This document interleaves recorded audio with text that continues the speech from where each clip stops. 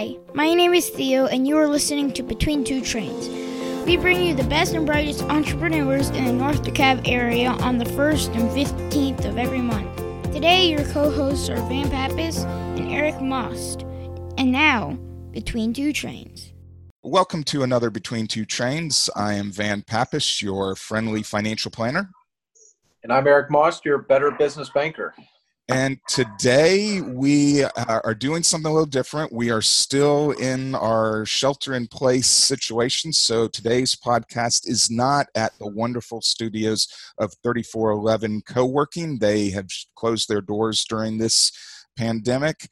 Instead, we're using Zoom, so hopefully the quality is great. But today our guest is Aaron Chosmer. Did I pronounce that right, Aaron? It's Chosmer. Chosmer. Yeah. Trust me, if you listen to our past episodes, I screw up every single guest's name. And I've probably heard worse. So. Okay. So Aaron is a lawyer and lives in the Dunwoody area and is actually running for DeKalb Superior Court Judge. So Aaron, let's start with, tell us about you being a lawyer. Tell us your history. It's a very simple history. I came to DeKalb County in 91 when I went to Emory for undergrad, and have basically been in DeKalb County ever since, except for the 3 years that I spent in Boston at graduate school going to Boston University, but still came back to the Atlanta area in the summers. And when I came back, I always knew I was coming back to Atlanta, and I started with a firm and it was in business litigation, and I've been in I've been in business litigation for the past 20 plus years, focusing primarily on corporations, executives, employees, and commercial disputes. But my disputes that I handle aren't the simple company A owes company B money or someone's being sued for money. It's usually more complicated than that, where there's involved the theft of trade secrets. I've done a lot of restrictive covenant work, which is where an employer will try to stop an employee from working, and I've helped invalidate those. But where it's fallen into the Superior Court is, unlike the state court, Superior Court has the ability to do equitable remedies, which is non-monetary relief. So if you just want to sue someone for money, you can go to the state court. But if you want the court to declare rights or give you a injunction or a protective order or anything that's non-monetary, you have to go to the Superior Court. And that's where I've spent the last 20 years of my career practicing across the state. I started with a firm. I was a partner there. After 10 years, I started my own firm, and now decided I like the law, but not the business of law and the back office stuff. So I joined a firm as senior counsel, and I've been there for the past 4 years. So I want to, since we are a podcast that we talk about entrepreneurs, that time that you had your own firm and you were in essence being an entrepreneur, and as you said, you didn't care for the business of law. Can you talk about, what you went through during that period? Because, as a self-employed financial planner, I know exactly what you're talking about. Sometimes, running the business is, takes up all your time. And sometimes you just want to be a financial planner or just be a lawyer. Tell us about your experience as running your own business. Exactly. I enjoyed it. It was very fulfilling and very exciting because I got a lot out of it. That was more than just helping clients. It was a lot of personal growth, learning, bettering my management skills and increasing just business operations perspective. But, at the end of the day, I like to be out there getting into the research and really getting into the weeds of the law, which a lot of people don't like. Some people just like to get out there and kind of be the face and the rainmaker or whatever. But I like to be the grunt. I like to do the work and the research. And I was kind of being pulled away from that. So I had the opportunity to join a firm called Hecht Walker, where they basically let me come aboard as a senior attorney. I was able to offload the billing, the expense keeping, a lot of the accounting back office stuff, while I was able to focus on working with my clients and doing the work and being in court. And I wouldn't have changed having that 6 years. I think it was a great time. And I learned a lot about being a business owner, being a person, and working with other people in a business context as opposed to a legal context. And what I learned through that, and what I've always learned by representing business owners and entrepreneurs, is the amount that they focus and care more about outcomes and efficiency. People who are entrepreneurs don't have the capital, the time, or the resources, whether they're emotional, mental, whatever, to spend on things that drag along. And so it's very important for them to get an outcome and to get that as expeditiously as possible. Well, in doing that, you kind of realize that sometimes the court system loses track of how important it is for people who are actively in litigation. And sometimes courts, they are overwhelmed. Absolutely. There's a lot of reasons for delays, but there are also times where a single motion where you ask the court for something can drag along, and you may go a year without a ruling. And as long as that 1 year you're pending, nothing else is going to happen in that case, because you're waiting for that outcome, and that outcome will then determine other behaviors. Over time, the situation of the client and the parties may change, but the legal situation doesn't. And what, from a practical perspective, is that delay, although nothing is happening and the parties are legally in the same place they are, the status quo, both sides are being hurt by it. If you are a plaintiff and you're suing for money, then you're not getting that money you need to continue and fund your operations. You're still suffering the harm. If you're a defendant, whether you're being legitimately sued or not, as long as that lawsuit is pending, you have to declare that as a liability. And you're likely not going to get funding. If you're an individual owner of a business, or you're an individual being sued, you can't refinance your house. It slows down and has real world consequences. And those apply whether you're in the civil context, the criminal context, or the family law context, which are the three areas the Superior Court addresses. Go ahead. I was going to say, Van, and Aaron, entering as an entrepreneur, entering into a type of business that has that type of, cash flow cycle has to be very capital intensive and very difficult. Is that common for folks who go out, break out on their own? I mean, because you're waiting a year doing work, performing services before, the outcome or the result, which is where I assume you kind of cash in from a business standpoint. Are those common challenges for folks who are entrepreneurial in that law space? Absolutely, because it depends on your practice area and what your model is. My model is I've always worked on an hourly basis, and that helps my clients, and I can give them estimates and budgets and things like that.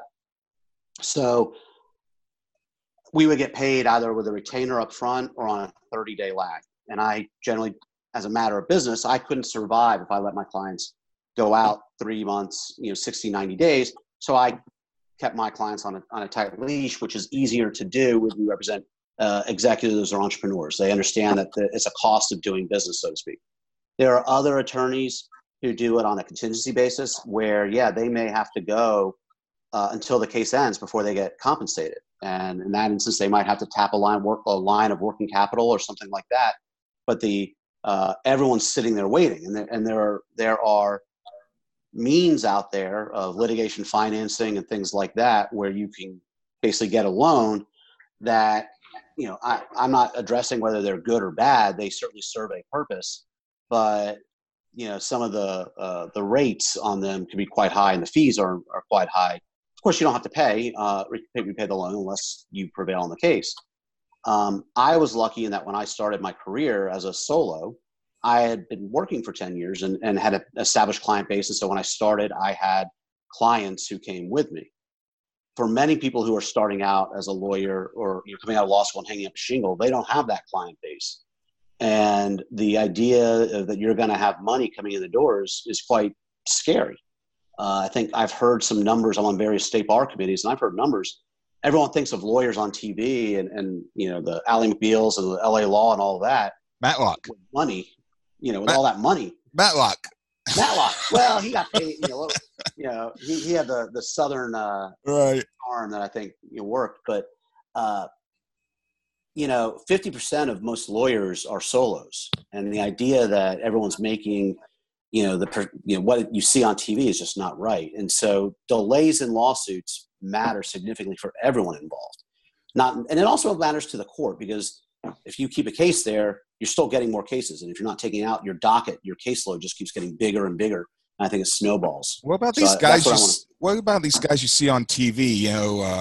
The strong arm of the law, and they have all these catchy slogans. Are they all solo guys, or are they in big practices? So, I can tell you as a general sense, I don't know the individuals on that. In those instances, a lot of them are based, they're all contingency, so it's a volume-based practice. I have some friends who do personal injury and catastrophic injury, and, they have a smaller volume and a lot more hands-on detail, and they do a lot of really good stuff. In my experience and talking from other people, you need to be careful when you sign on with those big firms, because they don't have the time to invest in a case the same way you can't have a case drag on for a while. So if they can't settle with the insurance company relatively quickly, are they going to be able to be with you during the entire duration of the lawsuit? Most of those personal injury cases, though, get filed in the state court, not the superior court, simply because there's less cases there, so they can move quicker. It's all about money at that point. Yeah. Well, it's not money for everybody. I mean, the person who's been hurt wants to get, compensated for their injuries. Since you mentioned Superior Court, let's turn our attention to the conversation on you running for DeKalb Superior Court judge. Tell us, I guess first, that is coming up, that election's in May. When's the election? Depends on your perspective. So the election day is on June 9th, and early in-person voting begins on May 18th. However, the reason why I kind of said that, most people are doing absentee ballot applications, and I actually did mine early, and I got my absentee ballot on Monday. So I have already voted in the election. So I tell people that the actual election is from now until June. But it's the June 9th is the election day, with May 18th early voting, and then they're talking about having a Saturday voting in-person day. I'm just not sure on that date. But I highly recommend that people take advantage the absentee ballot application process. So what made you decide, you wanted to run for judge? Was there something that you said, okay, now's the time, I want to do this? Absolutely. I don't think anyone jumps into running for office unless there's been, a big change or a big motivator on that.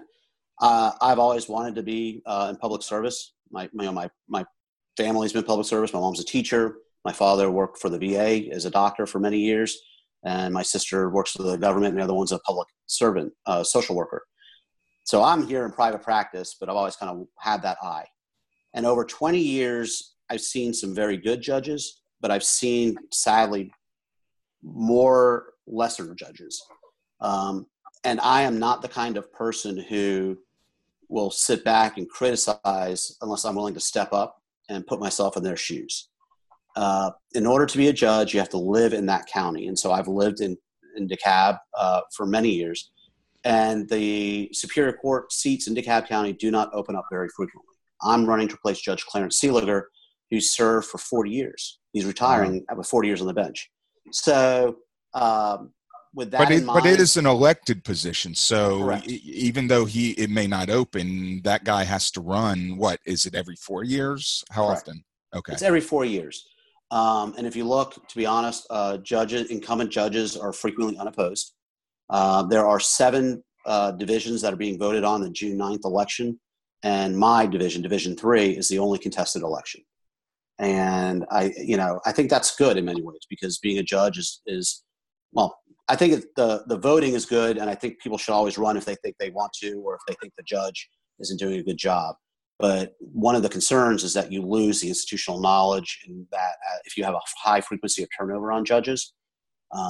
But Judge Seeliger's retirement came about at a good time for me, when I could say this was the right time for me. So I announced in October of last year that I was running, and I've been committed to it ever since. I have a 3-year-old son and an 8-year-old daughter, and in the past couple of years, in the last cycle, 4 years ago or 2 years ago, it wasn't the personal time for me, but now it is. Let me ask you this, Aaron. If for Joe and Jane Doe, who don't know much about, Superior, about the position, can you kind of articulate very simply what it means to them, why they should invest time, and then why, to kind of do some research or figure out the candidates, and then why you may be, a good person to consider? Certainly. So the Superior Court is the general trial court, the lowest court where you hear evidence and facts and people bring cases in Georgia. DeKalb County has two trial courts. One is the state court and one is the Superior Court. The state court can only hear civil cases and misdemeanors. That's it. So either it's a misdemeanor or you're trying to sue to recover money. The Superior Court has three different areas that it handles. It can handle anything, but it's really divided up into civil, which is what I've done, and simply because of the equitable relief and the power for injunctions tends to be more complicated cases. For example, if you're a business owner and you have a business divorce and you want to dissolve that business, it has to go to a Superior Court because that's a monetary relief. It also handles criminal cases, and it handles all felony cases. So anything from felony theft to capital murder, it handles all of that. And then the third is family law, divorce, adoption, things like that. And also involves, again, the court's ability to divide assets on not necessarily grant compensation, but to do equitable. So a person who is sitting here listening to this podcast right now, hopefully is not someone with that will be put in a situation of a criminal environment. It happens. And so it's very important to have a judge that understands that you are innocent until proven guilty, and the system's not set up in a way that sets you up to fail. And so by that, I mean some judges, and I'm speaking in a general sense, not necessarily anyone in DeKalb County, will require defendants, the accused, to show up for every hearing, no matter how small.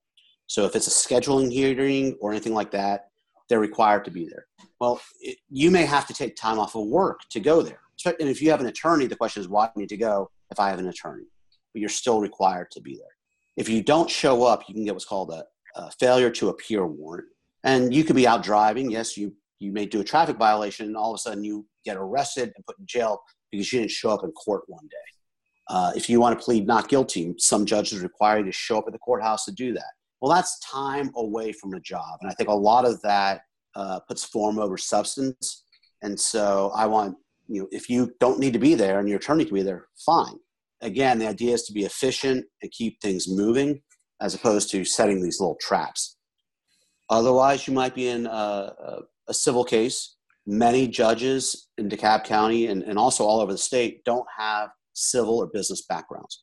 If you look at the judges in DeKalb County, many of them have come out of the prosecutor's office or other kind of criminal defense firms, and you can go there, and the judge will learn about it. But sitting there, they're not necessarily familiar with what it means to be a business owner, what it means to be to have these kind of civil disputes, because it's not something they dealt with or they're very comfortable with. So do you not need a law degree?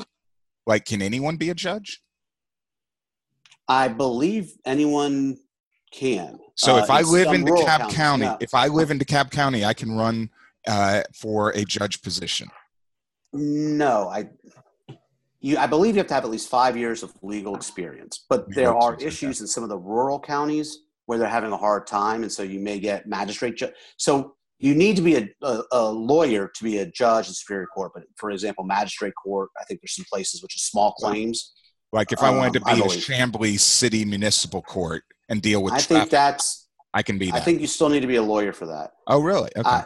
And I'm sorry, I can't give you, the honest answer is I went to law school. I've been practicing for a while. It wasn't a criteria that I personally looked into because I did. So, and then the third I don't want to forget about is family law, which is the adoptions and things like that, and also divorces. And I think that, again, when many judges who don't necessarily have exposure to family law, they don't always want to deal with it because they view it as personal conflict, and cases drag along because they're not being paid attention to. or there's certain spouses may have non-legal motivations. They're angry or they have other things. And I think keeping a firm grip on that and forward is good. And the unfortunate thing is sometimes family law case, personal biases get involved when you're talking about adoption and things like that. And so I think that's something that people need to be aware of. Non-political position, it's nonpartisan. And my personal beliefs have nothing to do with the outcome of the case. You apply the law, you apply the facts, and it's something like it's what's best for the child. And as long as the child's going to a loving, healthy environment, what matters. Well, we are up to our break. We need to take a short break to hear from our sponsor. And when we come back, we are going to play our Can You Ace It game. So we'll be back right after this. If you recently got divorced, you may be wondering how to pick up all of the financial pieces. Is it time to make a new budget, new goals, and get a new game plan with your investments? What about the best way to save money on your taxes? Take control of your money future. Go to oxygenfinancial.net to schedule a complimentary meeting today. Go to oxygenfinancial.net to get started right now. Securities offered through Kestra Investment Services, member FINRA SIPC. Advisory services offered through Kestra Advisory Services, an affiliate of Kestra Investment Services. Oxygen is not affiliated with Kestra. Welcome back to Between Two Trains. You can hear us on the 1st and the 15th of every month on any of your favorite podcasting apps. Just look up Between Two Trains, and you can also hear us on our website at betweentwotrains.com. So, Eric, are you ready to play Can You Ace It? I'm ready and waiting, chomping All right. at the bit. And So, Aaron? I'm scared. All right. Is this about handiwork around the house? Is it about general knowledge? Yeah, we'll see.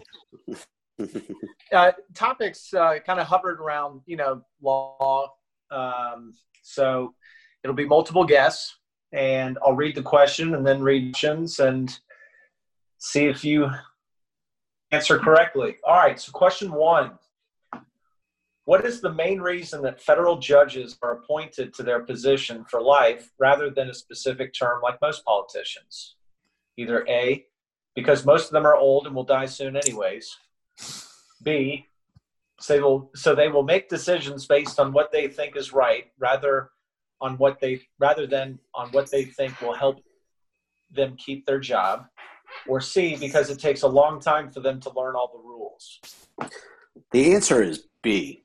Ding, ding, ding, ding, ding, ding. You are correct. And I will say this. One of the things, because, I'm campaigning, one of the good things about the DeKalb Superior Court is it has produced some very good federal judges in the Northern District. Judge Eleanor Ross, J.P. Boulay. So there's some good judges in the current federal bench here in Atlanta are coming from the DeKalb community. Would you ever want to go to like the federal level, or DeKalb County is good enough for you? DeKalb County is good enough for me. Okay. Being a federal judge, I think, has a lot of appeal to it in terms of just the idea to say that you have life appointment, you don't have to do campaigns. But I like being with the people and the personal stuff that you see in Superior Court. All right. Question number 2, Eric? Question number 2. What 2 documents guarantee the right of a fair judicial process to every citizen of the United States? A, the Constitution and the Bill of Rights. B, the Declaration of Independence and the Bill of Rights. Or C, Thomas Paine's Common Sense and the writings of the notorious B.I.G. Well, if I could quote, notorious B.I.G. and R.B.G. I mean, I'll take either one. Either one. I wanted to see if R.B.G. Excuse me. One's a judge, one's a rapper. I'm sure notorious B.I.G. has some good thoughts on and commentary. It is the first, the Constitution and the Bill of Rights. Ding, ding, ding, ding, ding. You are correct. But are they? Here's the thing, and this is just me being geeky. Are they 2 separate documents if the Bill of Rights is an amendment to the Constitution, or are they? Hey, you're the lawyer. You tell us. I think we could spend a couple hours debating this. All right, so we got 2 of 3 correct. Can he go for a full sweep? 2 for 2. All right. What happens if a person cannot afford a lawyer? Either A, they are automatically determined guilty. B, they are given a lawyer by the government. Or C, they are placed on an island with others in an escape from New York style contest. I want to go with C because I think I want to go C TV. too. Yeah. Where's Kurt Russell, right? Yeah, or I just first of all like the Escape from New York reference. Then you get to the Escape from L.A. and it's just not nearly as good for Snake Plissken. The answer to that question is B, but that only ding. Only in criminal cases, not in civil. So what happens in the civil case? If you are an individual, you can proceed pro se and represent yourself. If you are a corporation, you cannot represent, and so therefore you run the risk of having your case dismissed or a default judgment entered against you. Interesting. Corporate entities require a lawyer. So if there's a civil case and I can't afford a lawyer, my only option is to represent myself. Or you can find if you are the plaintiff, you can find someone maybe be able to take it on a contingency basis. Gotcha. This is where we talk about the guys on the bus, who do things. Those people who are harmed, may not be able to find a lawyer, and that's their means to get redress. Gotcha. Well, you had a clean sweep, so we want to thank you for playing Can You Ace It, which is brought to us by the Chambly Ace Hardware. They have done such a great job over at Chambly Ace Hardware during this pandemic. They've stayed open and they followed all the rules, and they got little pieces of tape on their floor where you have to stay 6 feet away from everyone. So kudos to Brian and Stacy over at Chambly Ace, and please go visit them. So we're towards the end of our podcast. Give us, sort of your elevator speech on you running for judge. If you were knocking on my door, what would you tell me on why I need to vote for you? There's really three reasons. First is I really want to increase the efficiency of the courts. One of the things we talked about earlier in the podcast was the idea to keep cases moving and progressing, so that the backlog doesn't keep building up. People don't suffer simply by the passage of time or not being able to move forward. And then 2, I want to increase transparency, which is just because you get a ruling from a judge or the outcome doesn't always mean you get an explanation for how and why that ruling was reached. It could be a motion is granted or motion is denied. And I think that in a general sense, the clients of the court are the people of the county, and so you serve them by giving them explanations. So I think that you should be able to give and explain to people what the law was, how the law was applied, and what the particular facts were that helped lead to that decision, so that everyone understands the basis of the decision. And that both of those lead to, for me, the third part, which is treating everyone fairly, with dignity, and with respect. If the focus is not on the people, then sometimes the courts, I think, lose track. And so they need to make sure that they're kind of working to educate the population and the residents of DeKalb County to build confidence and faith in the legal system. If by the time something gets to a judge, it means that they were unable to reach a settlement or they were unable to reach a mutual resolution, and a decision needs to be made. So the judge owes it to make that decision and not just delay. The judge also, when they make that decision, there will be an outcome that one side likes and one side doesn't. That's why they're there. And one would normally expect, and it's reasonable, that the person who loses is not going to be happy. But I want to make sure that they are unhappy only with the outcome and not with the process. And we can work on that process by making sure that everyone who's in court, whether they're represented by an attorney, whether they're proceeding pro se, is heard, but not just heard, that they're listened to. Because I think that's important. And we can, through all of that, we can build faith and maybe cut back on some of the lawyer jokes I've been hearing for the past 20 years. Right. Well, if someone wants to learn more about you, where do you want to send them? Is there a website they should go to learn more about your campaign? Yeah, we actually have a website at Aaron Chosmer for Judge. That's AARON CHAUSM as in Mary, forjudge.com or facebook.com/Aaron Chosmer. We got pages on there too. Well, Aaron, thank you so much for being on. But before we close out this podcast, Eric, I've got a question for you. So we're recording this podcast 2 days before it's going to air. And right now, you at Chase Bank are dealing with all this stuff that's coming down from the government with PPP programs and small business loans. Is there any insight you can give us on what the small business owners that are listening to this, what they should be doing right now? Well, it's I think most of the larger financial institutions have such a massive workload and queue of applications. We are no longer accepting applications. I know several other larger institutions. Some of the smaller financial fintech companies are still accepting applications. So if you are out there seeking assistance, I would recommend finding those financial institutions that are still accepting. If you've already submitted an application, there is very little information, and the SBA has changed some things, which is making it very difficult to speculate on how many customers we're going to be able to reach, which is tough because there's just very little information out there. But we're working a lot to try to, get this thing moving. But it's so they should really be reaching out to their personal bankers to figure out whether there's anything they can do or not. Yes. And I would be proactive because a lot of these relief programs are very popular. Yeah. Well, hopefully, the government will figure out a way to get the money in the hands of the small mom and pops rather than the Ruth Crisp and the Shake Shacks of the world that really don't need it. So and the Lakers, yeah, all those big corporations. In fact, I don't think if you are a publicly traded company, you should be allowed to get any of that money. But that's just my personal view.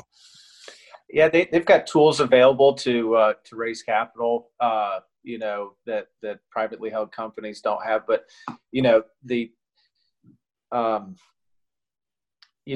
biggest challenge and is that things happen so quick. It wasn't really, there wasn't a lot of thought that went into how do we ensure that this gets to the people who actually need it, And so, we're still learning more information. They're still developing guidance on how, for the people who have received the funds, how they should be using them. Right. And it's, I would encourage everyone to be patient. The lenders, the banks genuinely want to help and, provide, this solution for people, but it's just a very challenging time across the board. So, well, we'll have to do a podcast strictly on that. Maybe we'll do a special edition and we can talk about that more. But again, Aaron, thank you so much for coming on the podcast. Eric, once again, thanks for being my co-host, and we will see you in 2 weeks with another episode of Between Two Trains.